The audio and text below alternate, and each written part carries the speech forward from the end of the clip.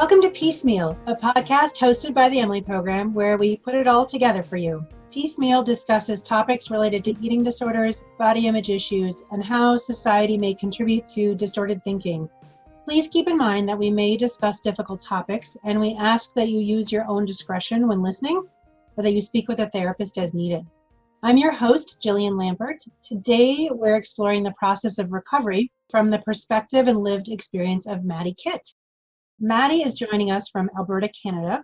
She has a background in psychology and a license in emergency responding, and she's currently writing a book about her experience with anorexia, as well as other obstacles she's overcome.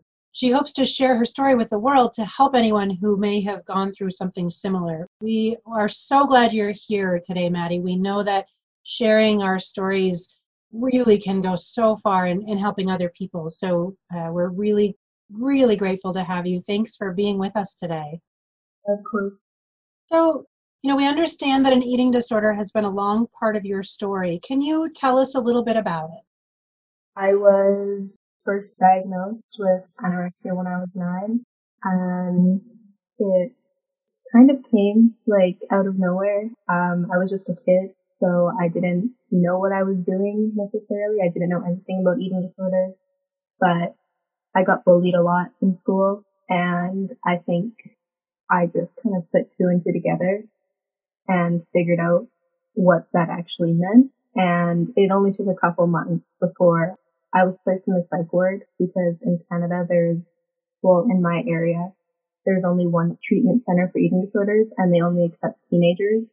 And so I was 9, so they couldn't put me in it.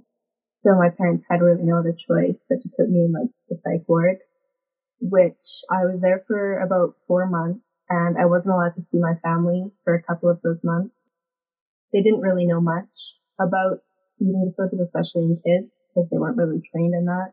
So yeah, it was difficult for sure. I ended up having to be food fed because I refused to eat alone. And then eventually I got out after a couple more months, and that's kind of the beginning of where it all started.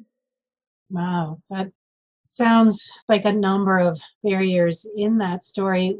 I'm curious, when you were in the hospital, was there anybody else there that was also struggling with an eating disorder, or were you sort of alone in that piece of it?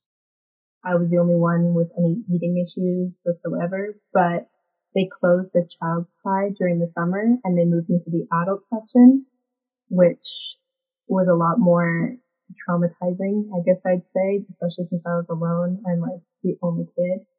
And there were a couple girls that had eating disorders, but it was a little bit different. There seemed to be more, I guess, with other things, they were also using drugs as well. So it was also just kind of a mix of things. It wasn't quite the same. Mm-hmm. Yeah. Wow. It sounds kind of scary and really, really lonely potentially. We know that recovery's not linear. There's not sort of a quick fix or a magic pill or anything like that. Recovery's messy, and it's really a collection of sort of small pieces of progress over time. Were there points along the way that you knew that it was getting better, that you were getting better, that you could tell us about? It got really better once I got out. After I turned 10, I was doing really, really good. I was just focused on school and having friends, just regular kid stuff at that point. So that's when it started to get really better. Yeah. And then what kind of happened? What happened after that? When you were, in that period of time where it was going pretty well, what happened next? I entered high school and things were still pretty good at the beginning of high school. Of course, people still bully, but it was kind of regular to me at that point. But during my first couple months of high school, I had been sexually assaulted, and it had taken a really big toll on me, I suppose. And it just kind of came natural to me to use this as a coping mechanism. So that's kind of when it started to come back. Wow. Yeah. So we know that the literature in eating disorders is starting to help us to understand that eating disorders, while people don't in any way sort of choose them, to cope or to have control in their lives, that the brain experiences some eating disorder behaviors as soothing. It sort of feels, while it might feel bad in lots of ways, it actually feels better in some ways. And so it totally makes some sense that after that traumatic experience that your brain would feel like, oh, I remember when I was had these behaviors happening, I felt different. So that makes some sense. When you were going through that part, now we're in high school, where did people notice? Did you end up reaching out for help or having people intervene? What happened at that point? I didn't reach out for, I guess I should say nobody noticed for quite a long time, probably about 6 months if something was off with me. Um, I only really had one friend during high school, and eventually she began to notice something was up. And so she ended up dragging me to like our school guidance counselor, and I kind of just let it all out, what happened, everything. And the school guidance counselor told me that she would not inform my family about it because I didn't want them to know. And then later on, she eventually like told them what happened. And my family initially didn't want me to go to the police or anything. They just didn't want that, I guess, over their shoulders. But eventually it just became like too much for me to handle on my own. And so I told my friend's mom, and she ended up taking me to the police. And so once that was dealt with, I ended up being, for the entire like 3 years of high school, I was in court and dealing with that kind of stuff. So on top of that, the eating disorder just kind of arose just because of all the stress I was having to deal with, police not believing my story and stuff like that. And I became like the weird kid, I guess, because it got a lot of attention, obviously, at school. And I ended up in grade 11 dropping out of school, and I finished it from home because I couldn't handle like being at school anymore, which caused a lot more of stories of what happened to me. But I mean, like, thank goodness high school's over, so that's kind of dealt with now. But not many people knew, but more got out once I ended up going to court. Wow, that is intense. Thank you for sharing that. That's a deeply personal thing, and we appreciate that you're able to share it, and it really does give other people hope and support. How was the eating disorder during that time when you were going through all of that in high school? How were you feeling? What was happening there? It started off really slowly, but at the time it started, it wasn't more so that I just wanted to be thinner, I guess. It was more so I was too stressed out and like nauseous to actually eat. And then once it became, I noticed that I started losing weight, it became about the weight and like, oh, I need to be like skinnier to be accepted because I'd been like teased about my weight my whole life. So once it became about that, it just kind of got out of control. It was two very difficult things to like deal with. It sounds like a number of difficult things stacked on top of each other. Absolutely. How did you find, where did you find sources of hope in the middle of that? What helped you to keep going? I didn't find much support from friends or family, more so as I like kind of dealt with it until I turned about 20. And when I turned 20, I ended up dating somebody who I had known for 5 years, and we were best friends for 5 years. And so he ended up going to school in California, and he wanted me to go with him. And so I ended up going, and through that, I found a lot of help just by like having someone to like there to listen to and talk to and stuff. And things got really, really well. And that's kind of when I first saw like a chance that I could finally like get over this. And things didn't go that well, and I ended up falling back into it and having to move back to Canada. And then it was just on and off for about a year, and then I ended up getting admitted into the teenage eating disorder recovery place here. And that gave me like a real wake up call, I guess. all of it being there. And was that the same place you were years before, or was that the other program?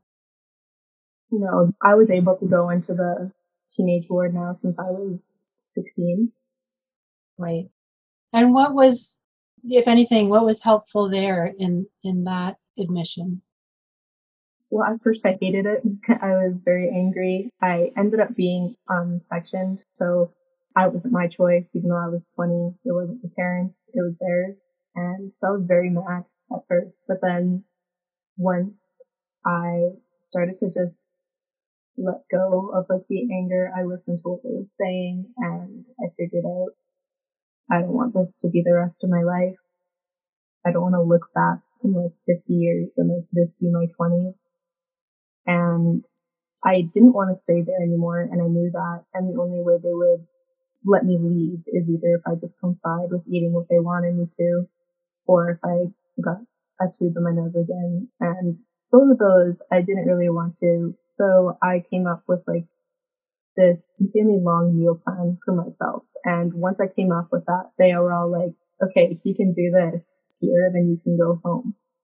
And so they let me go home, and I go to the therapist and stuff like that. I take the meds they give me.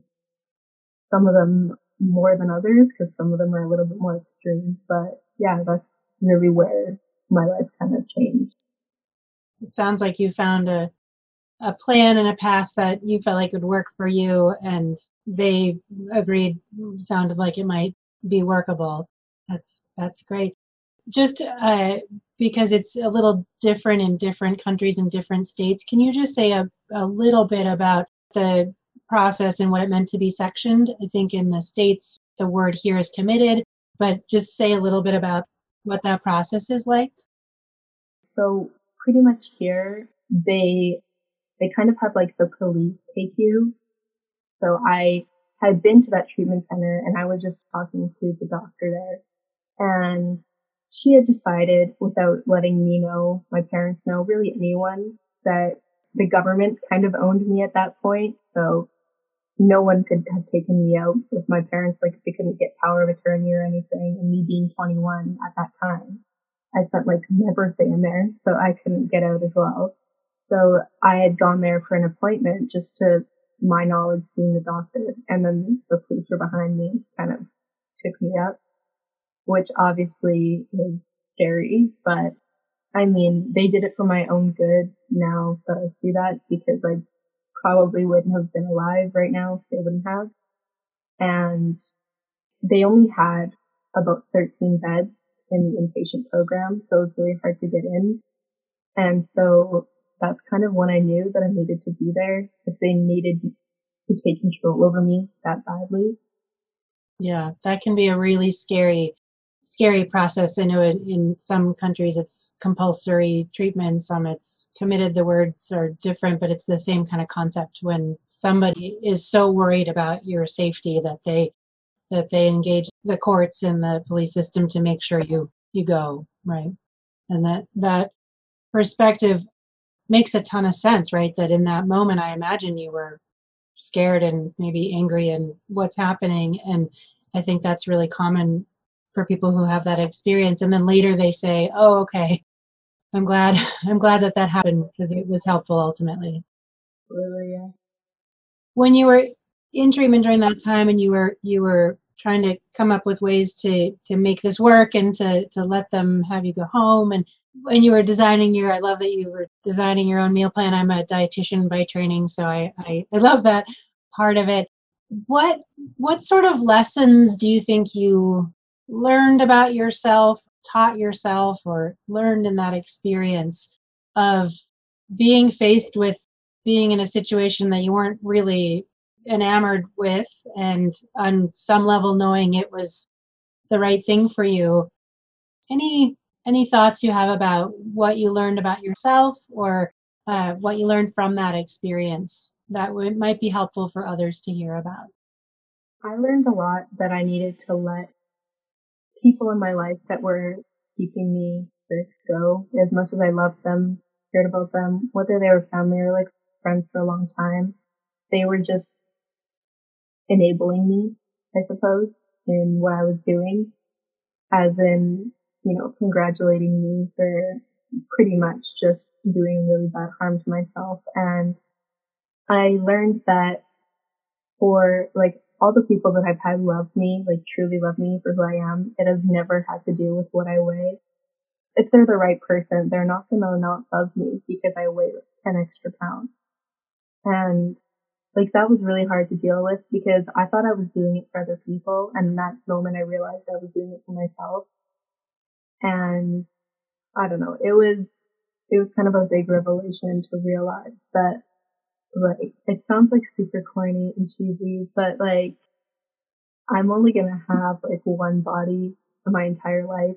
And I don't want my life to be worrying about shrinking my size when I could be helping people. Like that's all I've ever wanted to do is be able to help people. And like, I do believe that every single thing that has happened since I was a kid, as like horrible it was, and sometimes I wish it wasn't me, I'm glad that it did because now I feel like I could help people in the same scenario. And that's all I really want to do is be able to like tell someone that your mindset will change eventually. And like, of course, there's going to be flip ups and of course you're going to like feel bad some days, but the good days are so much better than like every other day being sick.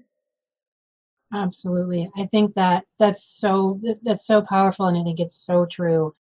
And I hear that a lot. I had an eating disorder and recovered too, and have that exact same feeling of like even a kind of bad day in recovery is way better than being sick. Absolutely. Yeah.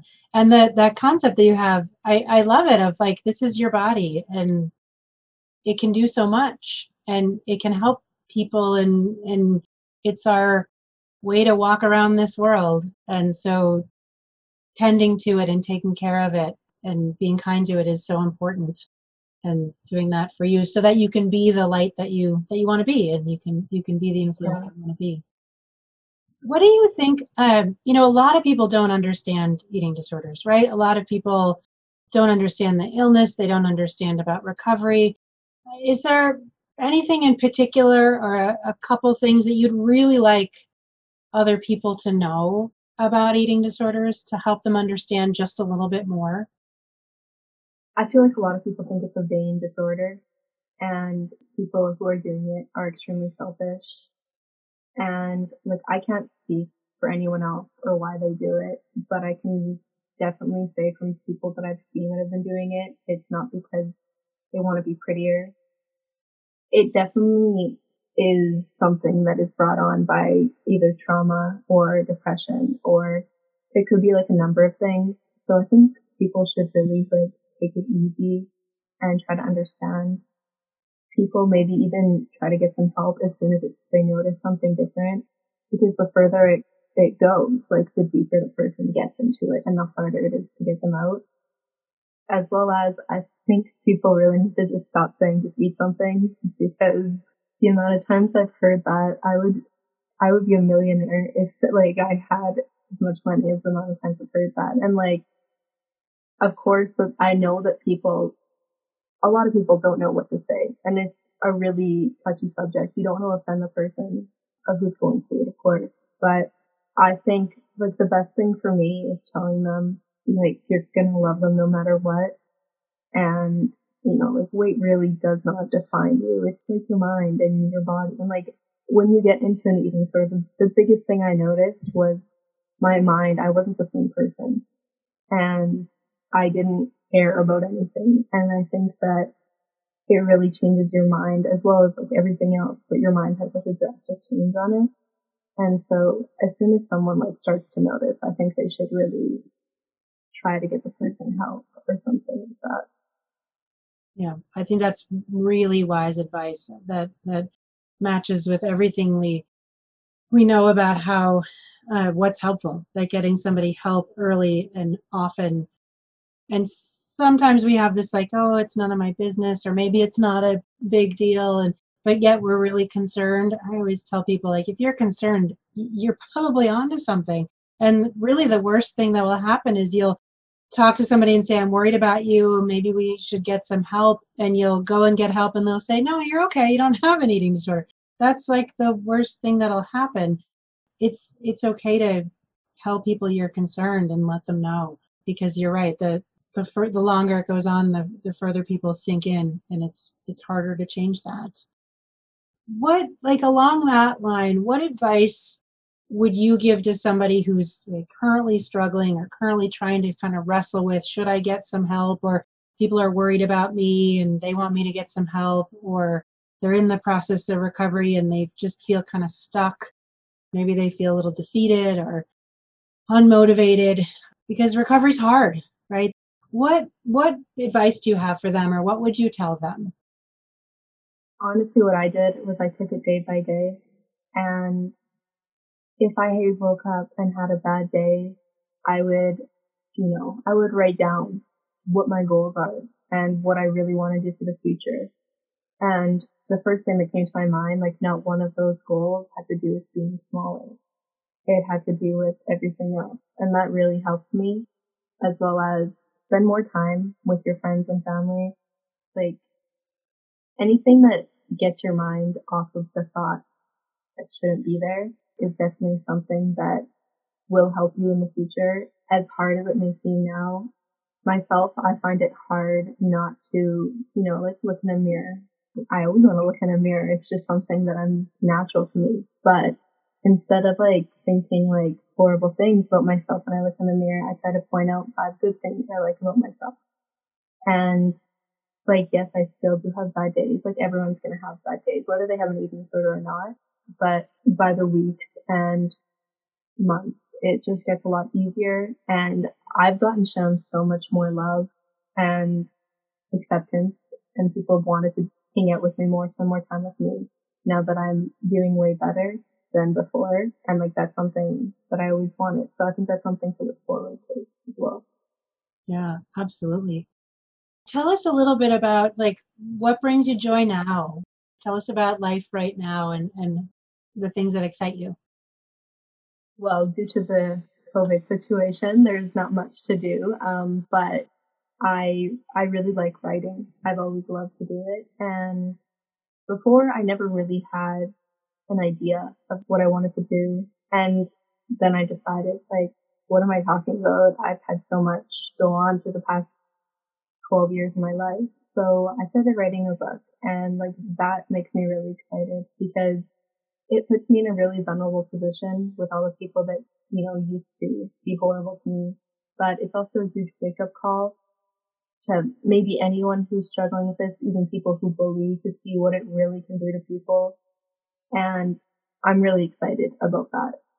Other than that, I don't know. I spend time with my cats, try to see my friends as much as possible, even though it's kind of hard right now. Or like, as soon as the border opens up, I'm planning to travel. So I'm really excited about that too. But a lot more than I could say than what I felt like before. Yeah, it sounds like, I mean, even in the midst of a global pandemic, you have so much more to look forward to and so much more that you're excited about. And it sounds like so much more you're vibrant about. It's beautiful. Sort of last question. When you think back to your, that 9-year-old girl who just, I mean, that's a heartbreaking thing to think about. What would you like to sort of whisper in her ear and let her know with everything you know now? A part of me knows that I'm a strong person, for I've been told that by like every therapist and anyone I can imagine, by like what I've dealt with. And like that's a great thing to hear and it's good. But a part of me wishes that I could like tell my 9-year-old self that I shouldn't have, just let people push me around and push me to that point, because my life may have been completely different now. Like who knows what I would have been doing, where I would have been. And so as a part of me is like grateful for the experience that I have now, that I can actually, relate to other people and help them. A part of me also wishes that I would have just told myself to like look the other way, or maybe I could have asked my parents to take me to different school or homeschool me, or, just not let them get to me as much as they did. But I think at the point that I was when I was 9 and how vulnerable I was just because I was a kid and with all the things that were being said to me, I think no matter really what I would say to myself now, I probably still would have ended up the same way just because I was a kid. But I think I would have came out a lot stronger if I could have seen myself now when I was 9 years old. Yeah, that makes sense.